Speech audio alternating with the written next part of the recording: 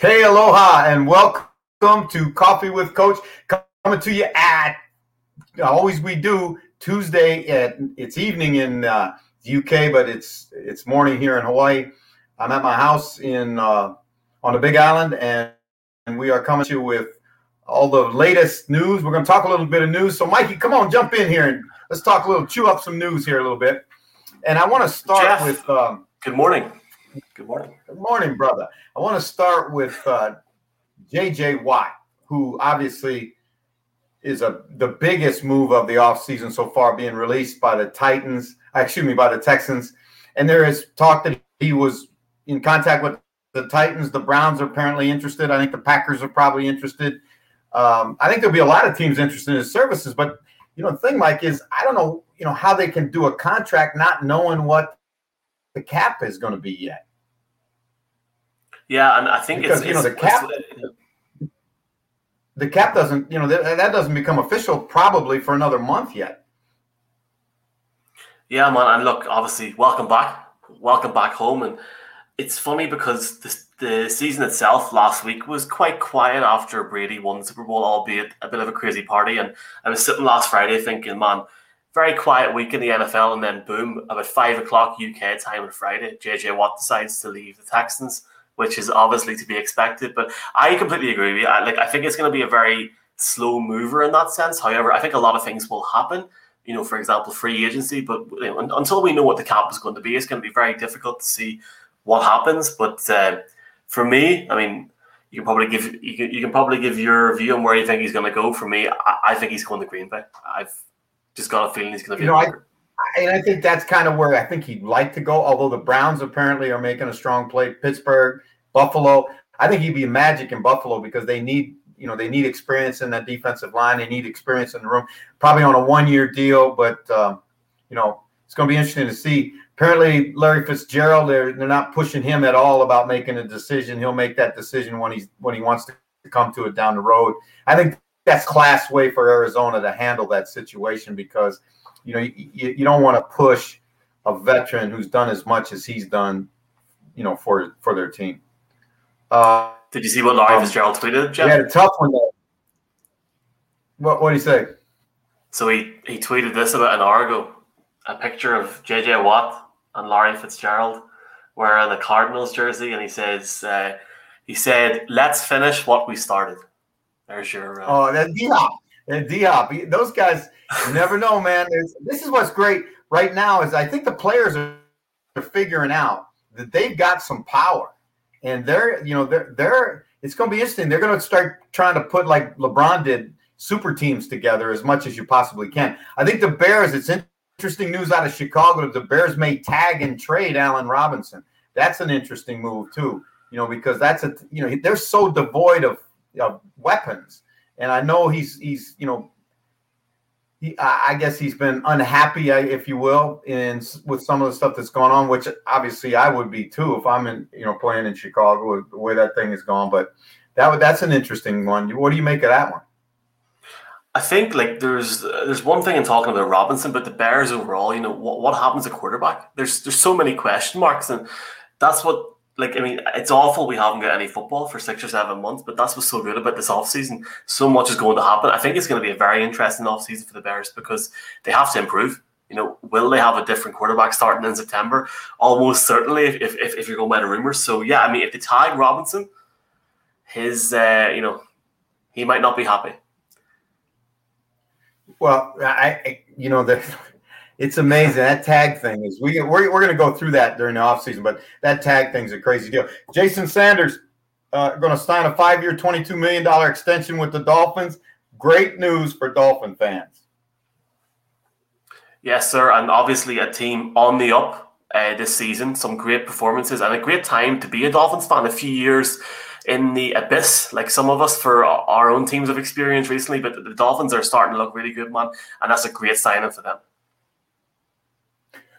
Everybody right now during the offseason is looking, to make their football team better. And you got free agency. You've got, you're talking about, and free agency is interesting. It's the unrestricted free agents, the restricted free agents, and then what we call the street free agents, like a J.J. Watt, a guy that's released. He passes through waivers. You basically can pick him up for nothing and do a new contract with him. So there's so many ways to improve your football team, and great organizations are going to dabble in all of that. But the one that everybody gets, that gives everybody so much anxiety and so much heartache and so much joy, is the talk of the draft. And we have a guy with us today, Mike, that I think is one of the really, really bright young guys in terms of player evaluation, the NFL draft. He's been a personnel guy for 10 years. He started out as a regional scout, moved up to assistant GM. He's now working as a independent consultant and is our draft expert. So let's bring on Spencer Zimmerman. Zim, great to have you on the show today. Hey, thanks for having me, Jeff. Happy to be here. Hey, listen now. When we go and talk about the draft here, I want to before we get to the draft itself, I want to talk about your background. Guy played college football, decided you wanted to go, rather than coaching, you wanted to go into scouting. Where did that come from?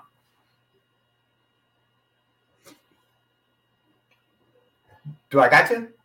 Yeah, you got me. Just cut out for a second. Sorry. That's all right. The desire to become a scout, get into personnel, where'd that come from? Yeah, I mean, I obviously grew up in Canada. Grew up in a medium-sized town in Canada, London, Ontario, with about 500,000 people. Grew up a fan of the NFL. Loved watching the NFL. Loved the roster building side behind it, and loved playing football. And was fortunate to go to school at a local university in Waterloo, which is about an hour away from London and about an hour away from Hamilton. And kind of got my I guess I got my teeth kind of sunk into the actual football world. I know you go through high school in Canada, and it's a little different. It's not, the same you'd see down in the States or other places with the structure, and that jump to university is a big jump, and you kind of get to learn more of the inner schematics behind football. And I was really fortunate to get an unbelievable education from, three people who were longtime CFL and professional coaches, and Joe Paopao, Dennis McPhee, and Connie Quahi. And Connie, who was my O-line coach, was a 9-year NFL center at 6'1", 262 pounds. So he had some tools and tricks to definitely bestow on me. And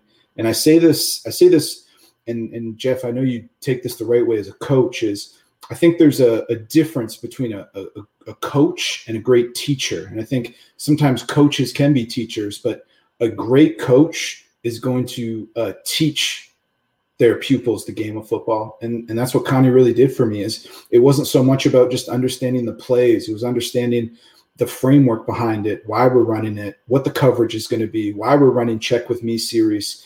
And it really and then allowing to sit in on when he's writing the self-scout for our opponents, and all those different mechanics were new. Like, that was new exposure to me of the football world. I was used to just going to practice, going through the drills, running whatever inside run, team script, and then going home and playing the games. And that part outside of it, all those roles really attracted me I love football. Well, I grew up single mom, Jewish mom, and she wants all their sons to go to law school. That's kind of the way. So I guess my caveat was at the end of my university career, I sat down with my coach, Connie, and he asked, "Hey, Spence, do you want to get into coaching?" I said, "Coach, I'd love to work in the NFL one day, and I'm gonna try to go to law school." And that's kind of what started it. And so while I was writing for my LSATs, I'm searching online, and our university had a web portal. Well, this job posting for the Hamilton Tiger Cats pops up, and it was on the business side. They were looking for interns. So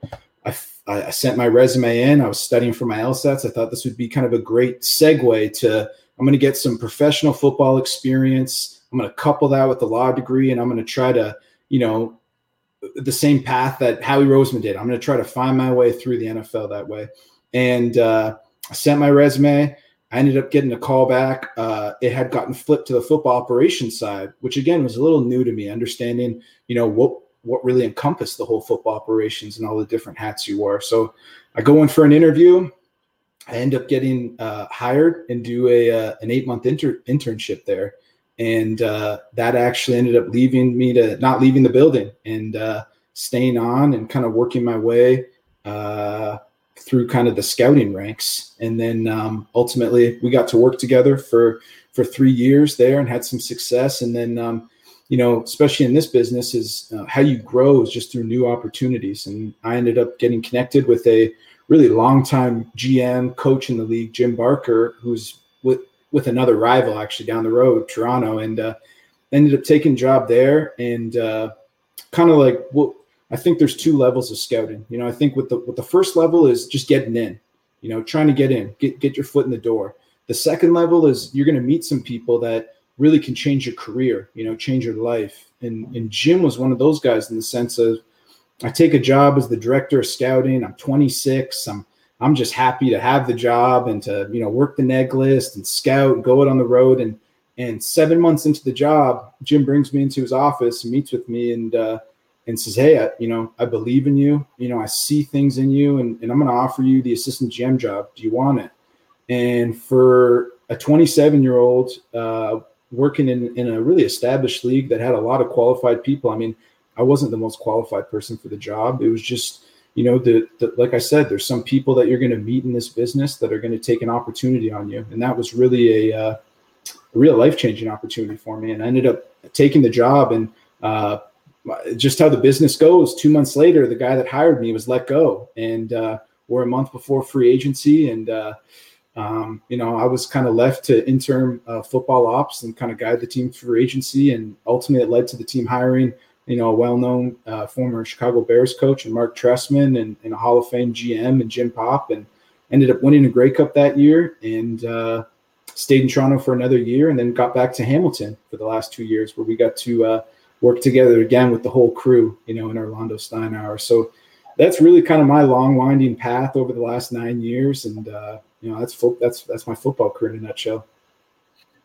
Well, it's interesting to me, Thomas Dimitroff kind of followed a very similar path. He went to college in Canada. I'm talking about the ex-Falcons GM and right. A guy that's got a great reputation in the business with player evaluations and putting teams together and all of that.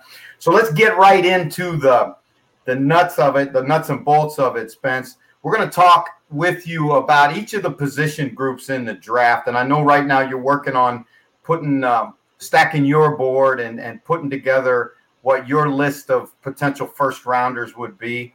And when we're going to talk about probably the most, I guess it's maybe the most important position in NFL football today, all professional football, the quarterback position. And let's talk about evaluating a quarterback. Now, as a personnel man, a 10-year personnel man that's watched hours and hours and hours of film. And when you guys get together as scouts, as personnel guys, and you talk about the quarterback position, what are the measurables, first of all, and then those intangibles, those non-measurable things that you look at when you're evaluating a quarterback?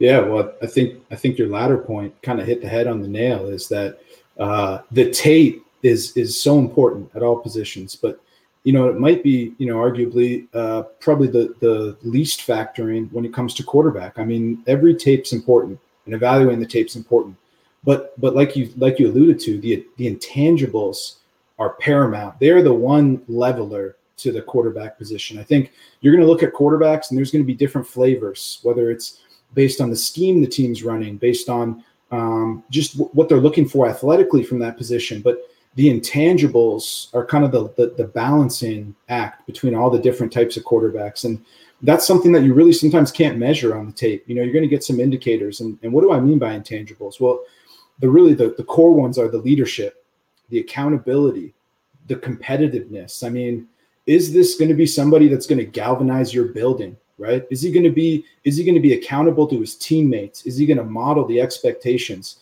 Those are things that you need to find out that the tape necessarily isn't going to tell you. And I think that's first and foremost. And it's fun getting to watch these really, really talented quarterbacks, especially in this crew. But it's always important to have that caveat when you're watching the tape is, I didn't get to visit Clemson. I don't really know the inner details in the background of that player. I didn't get to talk to his offensive coordinator or his quarterback coach or his high school coach. And that's a lot of the legwork that the scouts are doing right now to understand the player, because everyone can watch tape and some are better than others, but it's really understanding the profile of a guy that's going to be a leader, at your position. And the second one that kind of correlates with the intangibles is that mental capacity. I mean, does this guy have the aptitude to learn football? Can he process it in a high pressure environment where he's going to get multiple looks and he's going to have to react to it? And I guess I like to call this intangible. This is like in between the whistle intangible. It's the awareness and instincts. And that stuff you're going to see on tape. You look at a player like Drew Brees, who had an unbelievable career. And Drew, I mean, there's times where Drew, he may not have clear vision to see that deep post. But you know what? He triggers when he sees, okay, he's got middle field open, and he understands and he has the awareness where it might not be clear for his vision, but his awareness, his instincts are going to allow him to make that throw. You see a play about a guy we're going to talk about later, Mac Jones, in the national championship game. He throws a swing off play action to Najee, and he's blind and drops it in. And that's instincts. That's understanding. Obviously, having preparation can help with that, but you can't coach that. You can't teach that. And when we get into like the core traits, I mean, I'm going to bundle up into one word and two words, I guess, but one phrase: arm talent. I mean, that's what you're looking for. And in the olden, I guess way back when, you used to hear about arm strength and velocity and does the ball jump out of their hands, and all those things are important. But I think arm talent does a great job of encompassing. Now we're talking about the accuracy, their delivery, how quickly they can get the ball out. Can they throw the ball off multiple platforms? Do they have the arm strength to drive the ball? Do they have the velocity to fit it into tight windows? And then the touch, there's you got to throw with touch at certain times. So all those things kind of encompass that arm talent. And I think those three things are paramount at the quarterback position. Spence, when I talk to the guys in personnel I really trust, Daniel Jeremiah, Bucky Brooks, yourself, you guys, there seems to be, and there's a little bit of a variance of opinion about it, but one of the things it appears to be is that maybe the requirements of the position are beginning to change and evolve, where being 6'5" and having, this howitzer like a Josh Allen arm, yeah, that's great, but that's not the be all end all, because now you're starting to see more dynamic athletes come into the league. So, for example, when you evaluate a Lamar Jackson, how do you evaluate him against a, Tom Brady, if you will? Because they're so divergent in talent and physical attributes. And the same thing is, does Tampa evaluate a quarterback different than Baltimore does because of the nature of what they do?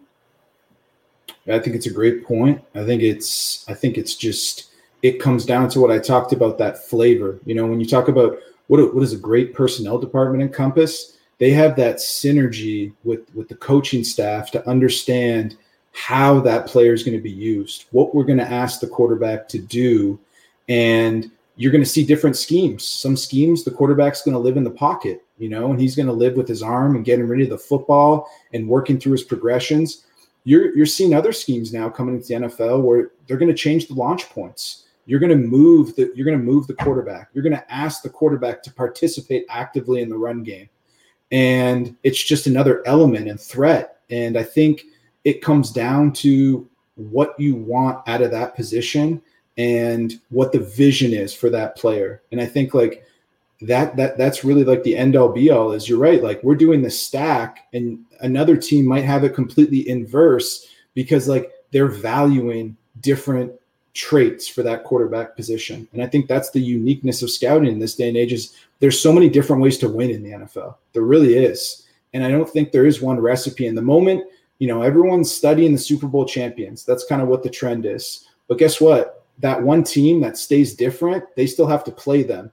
And that can make it a very challenging team when you're preparing for maybe traditional norms. And then you get this one team that stays true to their identity and you have to play against them that week. So I do think it really has that relationship of like the synergy between the coaching staff, the personnel department, and understanding of the plan of how we're going to utilize that player, especially at the quarterback position.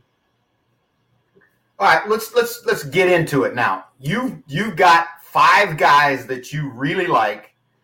Your guys, these guys all have first-round grades on them. I want you to take us through your top 5. Just talk briefly about a minute or 2 minutes about each one of these guys and kind of where you would see as a light comparison, if there is one, to another NFL player or a team that you think this kid's skill set would play very well at. Yeah. So we'll start it off with, and this is a really interesting group, kind of getting into their tape and studying them. I think the first one is, there might be a consensus, there might not, but we got to start with Trevor Lawrence. I mean, he's special. I mean, he's got the prototype size. He's extremely polished. I mean, he's got really pretty mechanics when you look at his base, his posture, his delivery. And he's really got a wide array and balanced passing skill set. And, what I mean by that is he can flick it in the quick game. He can anticipate and throw his wide receivers open. He can layer the ball, in that second level of coverage. And he can drive a deep ball. I mean, he's just balanced. And on top of all that, of his skills as a passer, he's a really good athlete. I mean, he's got a long stride. He's constantly getting the edge in the run game. You even see him in the zone read game working in between the tackles, and he's slippery and he's instinctive to set up blocks. And it's just an underrated element to his game because he's so gifted as a passer.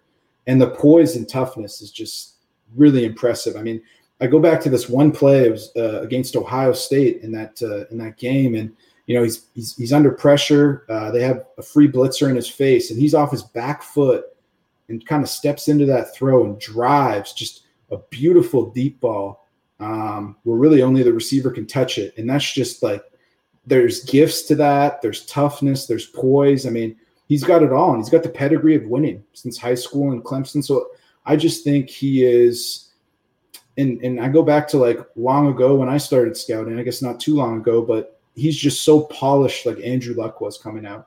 And they might be different. They might be different in their body type, but just the polish, the readiness, what you can do with him, the uniqueness of what you can do with him week to week in the game plan. I mean, he's a guy that can live in the pocket. He's a guy that can work in the run game. He's a guy you can move and set different launch points with. And I think he could be really a nightmare once he gets comfortable with all the different things he can do offensively, and he's kind of that unique player in that sense. So he's definitely number one.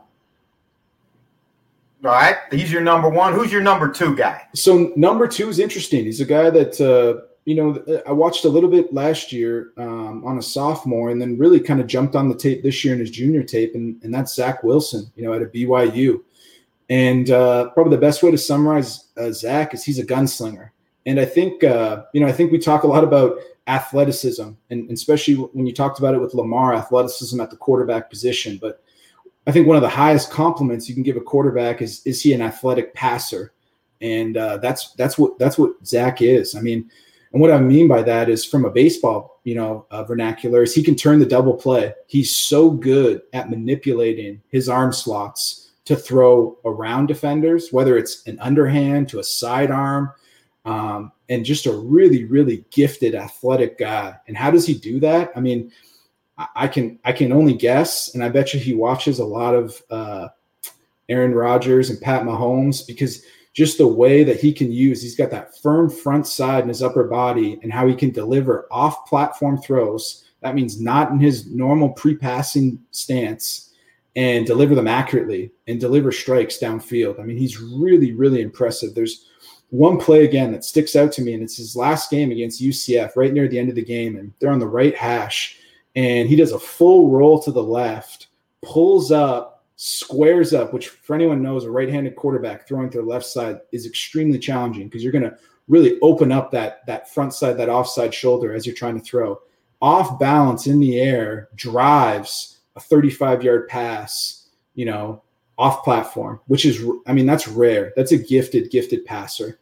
So I love this guy's arm talent, and I love the athleticism of his arm. And BYU did a great job of just showcasing, obviously they did it to win, but just all the different formation and schemes under center and the RPOs and some of the deep shots. I mean, this is an impressive guy. Sure, he's going to have, there's some, he's a gunslinger. So there's going to be some risks, and he's going to have to minimize some of those. But a solid athlete as well that can create with his feet, which I think is important in this day and age in the NFL. But the arm talent's impressive. And I guess scheme-wise, what I see him interesting is right now we're seeing a lot of this, and we've had for a while, the wide zone scheme, that we're seeing through the Mike Shanahan tree and kind of what's permeating through the NFL. In that wide zone scheme, there's a lot of play action based off of it, where you're getting a lot of nakeds, a lot of keepers. And I mean, this guy is perfect for that type of setting. Just all the off schedule and all the ways he can throw around coverage is really impressive. And he's good. I mean, he's going to be an interesting one because I know he's probably risen up boards just through this season. Another BYU quarterback can't beat those BYU quarterbacks. No. Hey, take us to number 3. Yeah, number 3 is it might be different for some people, and the sample size is limited. But number 3 for me is going to be Trey Lance. So Trey Lance is he's an interesting one. He's interesting because in the scouting world, I mean, he was born in the year 2000. So that's when when you're climbing the years, when a prospect can be born in the year 2000 and kind of enter the NFL draft. So he's 20 years old. I mean, he's got great size, good thick build, strong, athletic. And again, the thing that jumps out for me with Trey is just the arm talent. I mean, his ability to drive the football, the pace of his ball, how he fits it into tight windows. It's really impressive. He's got really strong feet. And what I mean by that is he's really, really athletic in his drops and how he gets to the top of his drops, how quickly he can throw from the top of that drop. His pocket mobility. I mean, this is a thick, strong kid that you see him climb, and the way he climbs and rips through and creates explosive. I mean, he's an explosive, strong runner. He truly is a high-end dual threat prospect. And it's going to be interesting. And the reason why I have him at 3 is just the ceiling. I mean, this is a guy that, as a true sophomore, he starts at a really prominent program at the FCS level. And his stat line is he throws for 2,800 yards, 28 touchdowns, no picks, picks up another 1,100 yards on the ground with 14 touchdowns as a true sophomore in his first starting experience. And yeah, he only got to play in one game, because of COVID his junior year, and tried to force some things, and I still thought it was a solid outing on his end. But the ceiling is just so high that this is someone that you want to work with, and really the ceiling is really the potential is limitless with this type of player. So I love Trey. I think he's going to be a really interesting guy to see how teams navigate through the process and weigh in the fact that he really only has 1 year of starting experience and only has this one game in the 2020 season to go off of. Is this a kind of guy, because of the limited amount of snaps he's had at the college level, obviously losing a whole junior year with, I know they played one game, but you really basically lost your whole junior year. But the athletic skill that you see that you talk about, Spence, is this the kind of kid that needs to go somewhere where there's an established veteran who may be on the downturn of his career, and now this is a guy who you can do what they did with Mahomes, just sit him for a year and basically play him very limited early on, but let him develop, let him learn how to become a pro, and you've got a great one. You're really drafting down. I guess you're saying you're drafting for the future, but certainly this kid has the physical abilities that you look for. That's a great point. And yeah, I mean, I think that would be optimal. I don't want to. The one thing that's interesting is you hear North Dakota State, FCS. He's pretty polished. I mean, I know he only has 1 year of sophomore experience, but you put on the tape and you see the footwork and the balance he throws with, and just the mechanics on his play action and his drops, his ball protection in terms of when he's ripping up. Like, he's been coached, but I do think that just understanding the mental capacity and getting into a new offense. And yeah, he's 20 years old and he's had 1 year of starting experience. Like, it would definitely behoove him to have that type of mentor. Because I think that's the best way players learn in this business is you got to have, when you're building a team, you need to have players that are going to model what it means to be a professional, right? That's just like, you could have the most draft capital in the world, but if you don't have players at that level, especially at the quarterback position, it gets challenging because then it's someone else trying to figure it out, with obviously a coaching staff, but it's much different than playing, in my opinion. So yeah, I do see that as a really good spot if he could land with someone that's an experienced. I tell you what, to me, I mean, I know he'll never get this far down, but he would be the perfect guy to go to Tampa Bay. I mean, the perfect guy to sit behind Brady and watch because Trent Dilfer said to me, Spence, one time, I said, Trent, what was it? You go out from being a great player at Fresno State, right? And you're the number one pick in the draft by the Bucks, and you're given the keys to the city, and you're the franchise guy. He said, you cannot understand the enormity of the position until you're in it. And he said that he really thinks it's wise, if possible, to give a guy a chance to learn what it means to be. And I mean, he went to Fresno, and now Fresno's not, Fresno's good football, but this kid went to North Dakota State, and he's playing South Dakota State and South Dakota. Right. And that's not to knock those programs, but it's just a different level of competitiveness around it. Give me number Absolutely. 4. Yeah, number 4 is going to be, definitely a consensus top 5 guy, Justin Fields. And, Justin, listen, he's undeniably, you can't deny the toughness, as a runner and obviously operating in the pocket. I really, you want to highlight him as a passer, and it's interesting because he's definitely got some arm strength. I mean, you look at the Clemson game and he threw a couple great deep balls, but there's one deep ball where he threw for a touchdown where he's off of one hitch throwing a 45, 50-yard ball, which is impressive. I mean, you see flashes of some NFL first-round type, arm strength throws. But like as a runner, again, he's another really good athlete. And, he's got strength. He's got some explosives to kind of create in the open field.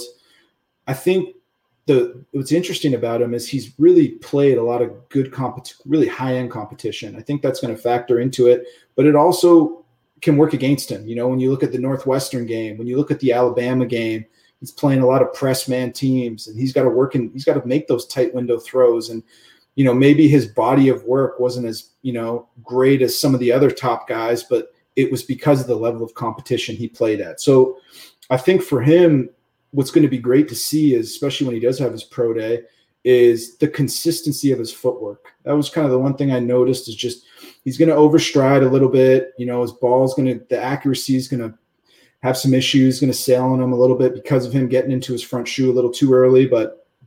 And I'm sure he's going to work with that with the quarterback coach and kind of clean that up. But the tape of the high level type of production, the big games, the toughness, the dual threat ability. I mean, he's a guy you want to work with. And there's definitely a lot of potential there with him. All right. Let me ask you a question. Any credence to the Ohio State issue? No quarterbacks. I mean, great college program, wins a ton of games. When's the last Ohio State quarterback that's played really well in the National Football League? And I mean, there have been a bunch of them that have been drafted, and guys that have hung around for a long time, but not really any starters come out of that program that you go, wow. I mean, you got to go back some years to that. So you think there's any credence to that? I think the smartest thing to do is to try to block it out, because and it goes into the other thing of just scope when you're scouting is when you're watching Trey Lance, you have to project, okay, what are his receivers running 40 times when he's missing on a deep ball? Did he overthrow, or is he throwing to a guy that runs a 4.8, or a 4.7? Like you need to, and it works the other way too, right? When you're watching Mac Jones, when you're watching Justin Fields, they got weapons. I mean, those two Ohio State players that are coming back, they can fly. They can take the top off coverage, right? But like that shouldn't work against him, and he's still operating the offense efficiently. He's still making some really big time throws. It's just the consistency. And again, he's played some really stingy defensive teams, and that tape gets watched and evaluated. And then you have to kind of put it on par with the guy that was playing at North Dakota State at the FCS level. So I think it's interesting. I just think you're better off in that case trying to block it all out and kind of focus on the player and the scheme they're being asked to operate in. All right, let's talk about the national championship quarterback now. You got him at number 5. Yeah, Mac Jones, man. So, a 1-year starter that's obviously sat behind just a bunch of NFL starting quarterbacks pretty much, and kind of came on the scene. And it's funny, you heard a lot about this young freshman they have named Young. That's, I'm sure going to play next year. It was a dynamic 5-star, and Mac was kind of an afterthought. And then he starts week one, and he just never looks back. And the thing that jumps out to me out of him is, listen, like when you talk about from an arm talent perspective, it's solid. You're watching these other 4 guys, and they're making some really high-end throws, some NFL level. You're like, wow. But the thing that stood out to me most about Mac, and especially as you watch the sequence of his games, is he played his best football at the end. And in the sense of this, he executed the offense highly efficient. And this is an NFL level offense that Steve Sarkisian was running.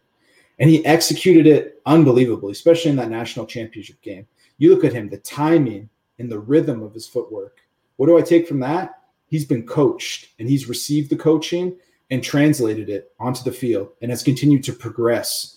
The manipulations. I mean, you hear a lot about manipulations. This guy's holding the safety. You can see, based on some of the concepts that I know, of actually when he's looking off this safety, or he's going to hold this defender here. And he knows it, and how he sets it up and where he throws. And again, he's going to get knocked because he has the best receiving core in football that's making a lot of plays that he had to get them the ball quickly and let them work in the first level in space. He had to get them the ball downfield, and he had to get the ball in stride. But he still executed, and he still put the ball on the numbers. He still threw with great timing. And I just see him as a guy that is going to be able to come in and in the right offense, execute it and assimilate quickly. And if you're not overly concerned about the mobility, because he isn't the most mobile guy. However, again, if you're aware and you know where your checkdowns are, you know where you're hot, mobility can be somewhat overrated in the NFL. So I really, really liked this guy watching the tape, and I just kept watching the tape, and it was interesting. You kind of throw out some of the core traits, and you say you can win with a player like this, and it'll be interesting to see how the intangibles match up, right? Because it's going to be the real important is what you see on tape. Does that intelligence, does that command of the offense, does that translate off the field? When teams start interviewing him and talking to some of the sources at his school. Hey, man, I appreciate you being with us this morning, giving us your top 5 quarterbacks. We'll be back next week with another position group as Spencer starts to stack his board, and you can stack yours right along with us. Pay attention to what he says, because this is hours of tape and years of doing this.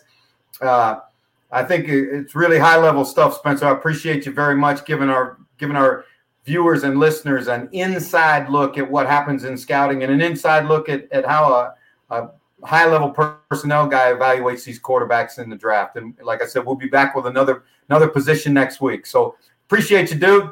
Thanks a lot. Looking forward to it. Thanks, Jeff. Talk soon. All right. Take care, man.